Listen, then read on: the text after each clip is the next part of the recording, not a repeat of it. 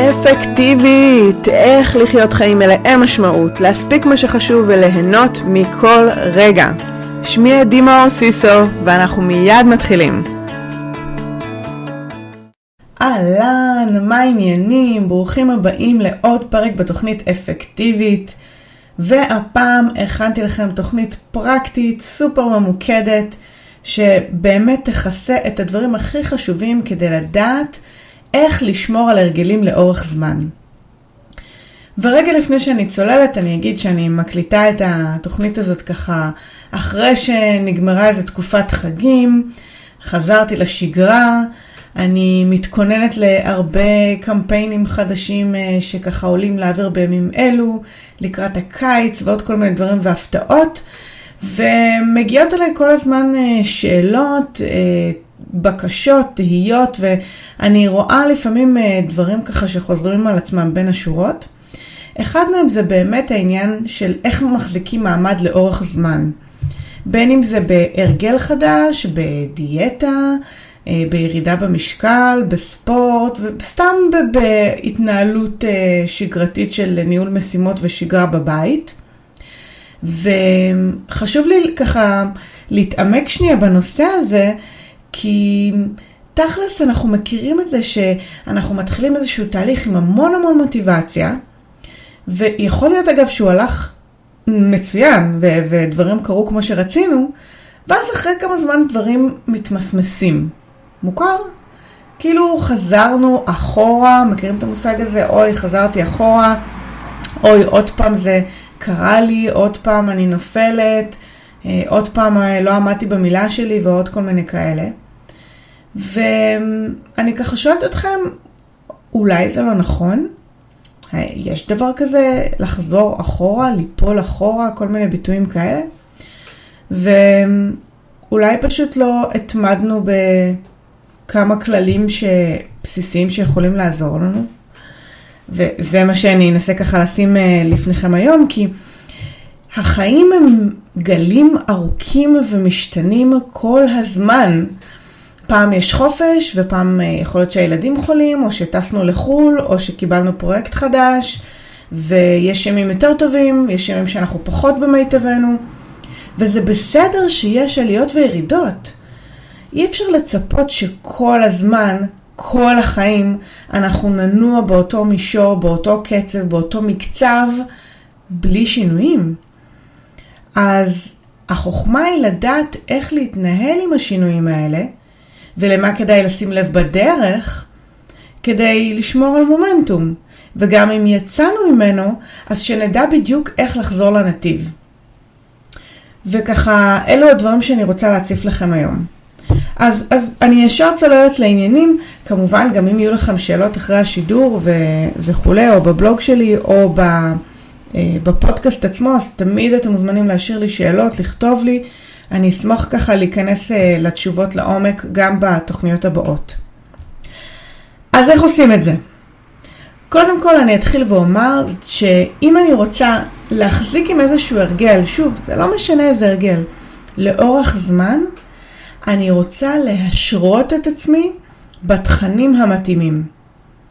השריה, כן? מלשון מרינדה, מלשון לשחות בחומר, ולהקיף את עצמי בהמון תכנים שקשורים לנושא.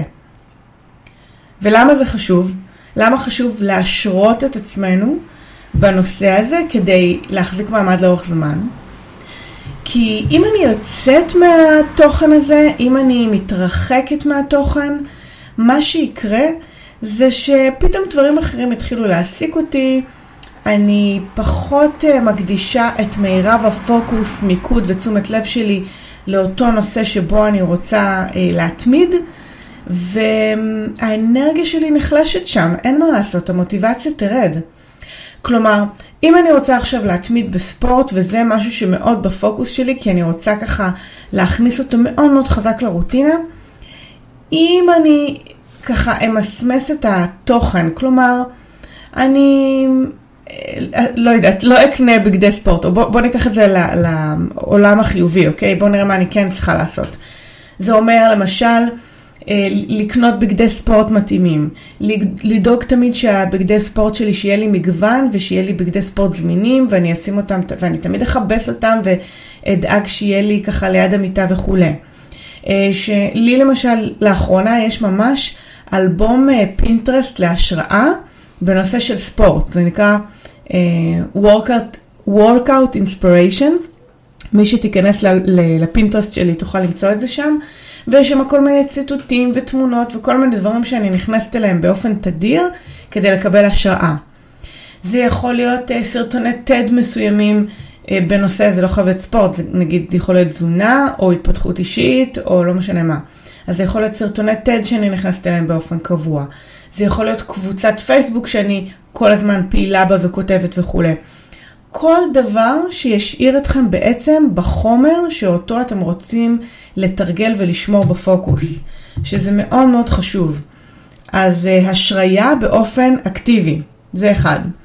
2, תזכורות. ממש להקיף את עצמנו כל הזמן בתזכורות הרלוונטיות. למה? כי לאורך זמן, במיוחד אם זה קשה לנו בהתחלה, אנחנו נטה לשכוח את הדברים. או פשוט כי זה לא בפוקוס שלנו, אז יהיה יותר קל למסמס אותם. אז זה יכול להיות תזכורות בטלפון וכל מיני ציטוטים מעוררי השראה. זה יכול להיות איזה משפט על המקרר, משפט על הלוח חזון או לוח שם אם יש לכם במשרד. בעצם כל דבר שמופיע לכם מול העיניים, עזר חיצוני, שמזכיר לכם משהו שקשור לעניין. אני אוהבת מאוד להשתמש במנטרות, ואני יכולה לשים לי אפילו איזשהו משפט מעורר השראה, או ברכת בוקר ליד המיטה, או על המראה באמבטיה. זה לא משנה מה, אבל כן משנה שזה יהיה קשור לנושא, ובעצם אני אקיף את עצמי שוב בדברים האלה מול העיניים. אז 1 זה השריה, 2 תזכורות. 3, גיוון. אם אנחנו נעשה את אותו דבר 700,000 פעם, יום אחר יום, שוב פעם ושוב פעם, הסיכוי שיהיה לנו נעים וכיף לשמור על הדברים האלה אורך זמן הוא מאוד נמוך. אנחנו רוצים לגוון כדי שיהיה לנו עניין ומוטיבציה ושוב, אולי פשוט הנאה פשוטה לעשות את הדברים האלה עוד פעם ועוד פעם. הגיוון יכול להיות בתרגילי האימון הגופני וסוג הספורט שאתם עושים לאורך זמן. זה יכול להיות אפילו בתפריט בסיסי כמו איזה שייק אני שותה בבוקר. ואם אני ככה נצמדתי לשייקים ירוקים לאורך תקופה, במיוחד בחודשי האביב והקיץ, אם אני אצמד לאותו מתכון בוקר אחר בוקר, מה שיקרה אחרי כמה זמן ימאס לי. כמה אני יכולה לשתות שייק על בסיס מים עם תפוח וטרד, או בננה ומשהו, או לא משנה מה. אנחנו רוצים בעצם שיהיה לנו מגוון מתכונים לאותו פריט, כדי שנוכל לגוון ביומיום שלנו. זה יוצר עניין והרבה יותר כיף לחיות ככה בשורה התחתונה, שיש לנו גיוון. כנ"ל לגבי תרגילי ספורט, כנ"ל לגבי תוכן השראה שאנחנו צורכים, אז אם נגיד נצמדנו למישהו שאנחנו מאוד אוהבים לשמוע, כדאי לגוון תחת אותו נושא, כדי שלא יימאס לנו לשמוע את אותו בן אדם, וככה זה נותן לנו עוד פרספקטיבות לאותו נושא. אז גיוון, אוקיי? מאוד מאוד חשוב לגוון בתוך הנושא שאתם רוצים להישאר בו. 4, תמיכה ומחויבות. אם אנחנו רוצים להתמיד לאורך זמן, כדאי מאוד שתהיה לנו מסגרת, מקום שבו נוכל להתחייב, להראות נוכחות, לקבל תמיכה, לקבל את המסגרת הזאת שתשאיר אותנו בנתיב. הרבה פעמים אפשר במחאות לקנות את התמיכה הזאת, בזה שאנחנו מצטרפים לקבוצת ליווי, קבוצת תמיכה, בין אם זה בירידה במשקל, בין אם זה ליווי עסקי, בין אם זה פשוט איזשהו מועדון שמספק לנו תוכן באופן קבוע. ככל שתהיה לנו מסגרת יותר ברורה ותמיכה יותר ברורה ומחויבות להראות התקדמות, ככה הסיכוי שנשתמש בדבר הזה יותר גבוה. לכן אני אוהבת את התמיכה הזו בתשלום, כי זה טיפה יותר מחייב. זה יכול להיות גם סביבה תומכת ומחייבת שאנחנו ניצור לעצמנו. דרך אפילו קבוצת חברות שמתאגדת בוואטסאפ, ומתחייבת אחת לשנייה לדווח כל יום מה היא עושה, איפה המיקוד שלה, או פעם בשבוע נגיד, על מה הפוקוס, להתייעץ לגבי דברים מסוימים, ובעצם לייצר איזושהי קבוצת תמיכה אלטרנטיבית והתקדמות משותפת לאותה מטרה. כמובן, כדאי שזה תהיה תחת אותה מטרה, או אותו נושא, או אותה דינמיקה קבוצתית, או משהו משותף, כדי שבאמת תהיה שם מחויבות קבוצתית. זה מאוד מאוד עוזר, ואני יכולה להגיד לכם שאני חברה בכל מיני קבוצות כאלה לאורך השנים. לאחרונה בוואטסאפ זה נהיה מאוד מאוד פופולרי, אבל לפני זה גם היו בקבוצות בפייסבוק, בסקייפ, שעשיתי שיחות קבועות במשך שנים, וכו' וכו'. אז אפשר לייצר לעצמנו באופן יזום כל פעם תחת הנושא הנדרש, קבוצות תמיכה ומחויבות. עכשיו אני אתן לכם עוד דוגמה לאלטרנטיבה כזו שפיתחתי. זה אם הייתי עד עכשיו בקבוצת תמיכה או קבוצת ליווי בנושא התזונה, כדי להכניס הרגלים חדשים לסיסטם שלי ולשדרג עוד יותר את מה שאני עושה, אז כשהתהליך הזה נגמר, אז יצרתי קבוצה אלטרנטיבית בדמות הלקוחות שלי. כלומר, הלקוחות שאני מלווה בקבוצה יותר מצומצמת, שגם הן רוצות לשפר את תהליכי תזונה שלהם בחלק מה-high performance, מהאפקטיביות שלהם, אז אני במחאות שוב משתמשת בהם ונעזרת בהם בזה שאני משתפת את הרגלי תזונה היומיומיים שלי. אני שולחת להם בוואטסאפ את השק שאני מכינה בבוקר, והמלצות למתכונים, ומה אני אוכלת בצהריים, וכל מיני דברים כאלה. וזה כשלעצמו מהווה לי מחויבות, כי אני רוצה להיות מחויבת כלפי הלקוחות שלי, וזה מהווה להן השראה, כי הן מקבלות רעיונות ומתכונים, ורואות שגם אני ככה בדילמות יומיומיות לגבי איך להישאר בהיי פרפורמנס, גם דרך התזונה שלי. אז זה יכול לבוא לידי ביטוי במלא מלא אופנים. תמצאו את הדרך הכי טובה לכם לייצר מחויבות וסביבה שבאמת תשמור אתכם בתלם. אז זה היה 4. 5. ללמד ולהעביר הלאה. אני לא יודעת אם חוויתם את זה בתקופות שלמדתם בתיכון או באקדמיה, תארים למיניהם או כל סביבה לימודית אחרת. כשאני רוצה להפנים משהו יותר טוב אצלי, אחת הדרכים הכי יעילות כדי לוודא שאני יודעת את החומר, שאני מטמיעה את החומר, שאני מבינה את החומר, זה ללמד אותו. אז אם חוויתם את זה בעבר בבית ספר, תיכון וכו', אז אולי הייתם מהתלמידות האלה או תלמידים האלה שככה כדי ללמוד יותר טוב, אז מלמדים את החברים לכיתה. אז לזה בדיוק אני מתכוונת. כשאני רוצה לוודא שאני מפנימה משהו כמו שצריך, אין כמו למצוא חבורת אנשים שרוצים לדעת את התוכן הזה וללמד את זה הלאה. ושוב, אפשר לנצל את אותה קבוצת חברות בדיוק בשביל הדבר הזה. להיפגש ככה ממש ברמה הפרונטלית ולהעביר איזשהו תוכן, לשתף בכל מיני תובנות ודברים שקיבלנו לאורך הדרך. אפשר פשוט לשתף גם בפייסבוק. אם אתם נמצאים באיזשהו תהליך ואתם רוצים לעשות מעין יומן מסע, ולתת את האינפוט שלכם והתובנות שלכם, ומה שאתם לומדים לאורך הדרך לאנשים אחרים, תעשו זאת. זה ישאיר אתכם לאורך זמן בחומר, ויעזור לכם יותר טוב להפנים את הדברים שאתם רוצים להפנים. אז ללמד ולהעביר הלאה, לשתף, זה משהו שמאוד עוזר להישאר בהרגלים שלכם לאורך זמן. בין אם זה אפילו בלוג שאתם כותבים בנושא, לא משנה. תמצאו את הדרך שלכם לשתף ולהעביר הלאה את התוכן ואת ההרגלים ואת התובנות שלכם. ודבר אחרון, אני אעשה כמובן סיכום בסוף, אבל דבר אחרון בשרשרת הטיפים הזאת לאיך לשמור על הרגלים לאורך זמן, זה אורך רוח. סבלנות. תהליכי שינוי לוקחים זמן. והרבה פעמים אני צריכה להזכיר לעצמי את זה, ולבחור כל פעם מחדש, כל יום מחדש, בהרגל הזה ובשינוי שאני רוצה לייצר. אני יכולה להגיד לכם שבתקופה הזאת אוכל והתזונה שלי זה ממש אתגר כל יום מחדש, כי אני מאוד מאוד רוצה לשכלל את ההרגלים שלי סביב הנושא הזה. ולפני זה היה הספורט והתנועה והפיזיות שלי, שאני עדיין מאוד ככה מקפידה על זה ואני עושה עם עצמי עבודה, אבל אני מרגישה שאני במקום הרבה יותר טוב, שזה הרבה יותר כבר מוטמע בחיים שלי, ואני לא אוותר על זה כל כך בקלות כמו שוויתרתי על זה קודם.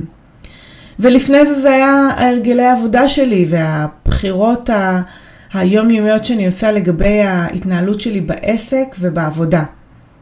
אז ממש כל תקופה אני לוקחת על עצמי איזשהו נושא שאיתו אני עושה עבודה. עכשיו אני אומרת תקופה כי זה יכול להיות גם שנה שלמה שאני סביב איזשהו נושא מסוים. אז אל תראו בזה כתהליך קצרצר של איזה חודש. אתם מכירים את ה-21 יום לשינוי הרגלים וזה שזה סבבה. זה נכון, גם יש הרבה מחקרים שאומרים שלפעמים זה 30 יום או 60 יום, 66 יום. אז זה נכון שיש איזו תקופת הסתגלות של הרגל חדש, זה נכון. אבל אם אני רוצה באמת להטמיע את הרגלים האלה באוטומט שלי, בלי לחשוב על זה בכלל, שזה יהיה בליינד, כאילו חלק בלתי נפרד מהחיים שלי, נדרשת פה תקופת הטמעה ארוכה יותר. ובשביל זה צריך סבלנות. סבלנות. כל יום מחדש, לבחור את זה מחדש, לשים את הצעדים הבאים לפניי, לראות מה הדברים הבאים שאני יכולה לגוון בהם, לתרגל בהם, לייצר לי עוד תמיכה ועוד מסגרת, ולזכור שזה תהליך ואני בדרך. וכל עוד אני נשארת בחומר, משרה את עצמי בחומר, כמו שאמרתי בהתחלה, אני מקיפה את עצמי באנשים המתאימים, שמה לי תזכורות, מגוונת בתוך החומר, במתכונים, בתרגילים, במה שזה לא יהיה שזה רלוונטי לנושא, מלמדת ומשתפת ומעבירה עליי את התובנות שלי, ובאמת באמת נעזרת בהרבה סבלנות.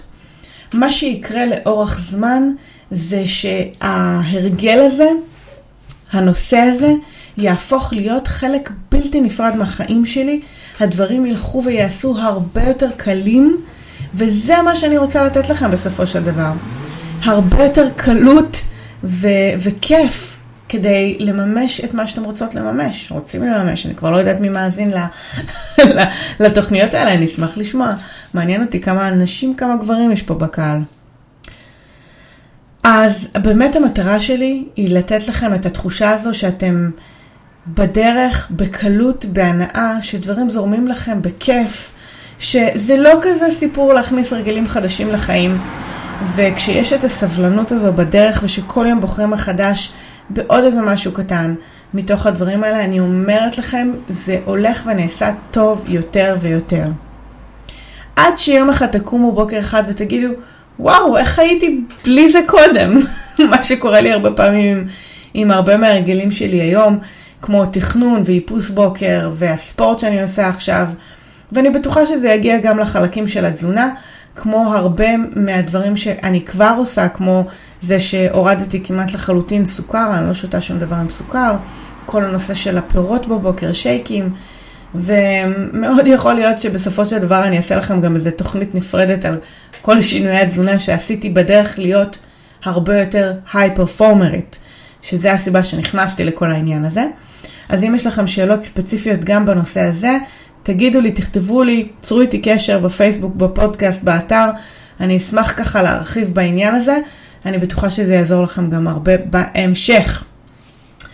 אז אני מקווה שנהניתם מהפרק הזה על איך לשמור על ההרגלים שלכם לאורך זמן, ומה הצעדים שכדאי לשים לב אליהם כדי שזה יקרה. אם יש לכם שאלות לגבי השלבים האלה שהצגתי פה היום, 6 השלבים, נכון? כן, זה 6 השלבים, כן. 6 השלבים, 6 הצעדים, 6 העקרונות כדי לשמור על הרגלים לאורך זמן, תכתבו לי. אני אשמח מאוד לשמוע איזה עיקרון דיבר לכם הכי הרבה ומה אתם לוקחים לעצמכם מהפרק הזה הפעם. אני כמובן אכין לכם בהקדם את התוכנית הבאה. יש לי כמה רעיונות ככה בפתח וכמה רעיונות, גם בעין וגם באלף, שאני ככה מתכננת לכם לחודש-חודשיים הקרובים. אז הולך להיות מעניין ביותר. אני אשמח לראות אתכם, לשמוע אתכם, לשמוע מכם בתוכנית הבאה, ואנחנו נשתמע ממש בקרוב. ביי בינתיים. התוכנית שלנו אולי הסתיימה, אבל השיחה שלנו ממש לא חייבת להסתיים. אתם מוזמנים להיכנס לאתר הרשמי שלי, ladimaaorsiso.co.il. כל ההקלטות האלה ותכנים נוספים, דברים להורדה ומתנות יחכו לכם שם. אני אשמח ממש לשמוע מכם. אפשר כמובן גם להיכנס לאתר הספר הרשמי effectivit.co.il וגם למצוא אותי בפייסבוק, עדי מאור סיסו. מי שממש השקיע או מי שממש תשקיע תוכל להיכנס לקבוצת המתכננות. שם אני מעלה עוד דיונים, עוד תרגילים, משימות ודברים נחמדים שיכולים לעזור לכם בשגרה שלכם. ודבר אחרון, אני מזכירה שהספר שלי, אפקטיבית, נמצא בכל חנויות הספרים וכמובן בחנות באתר שלי, אז מי שאין לה עדיין עותק, למה את מחכה? זה אחלה ספר, שימושי, פרקטי, נהדר גם לך וגם לחברות, גם כמתנה, וגם בכלל לעזור לי להפיץ את הבשורה של אפקטיבית בארץ ובעולם. אני אפגוש אתכם בפרק הבא, אנחנו נשתמע ממש בקרוב, ביי בינתיים!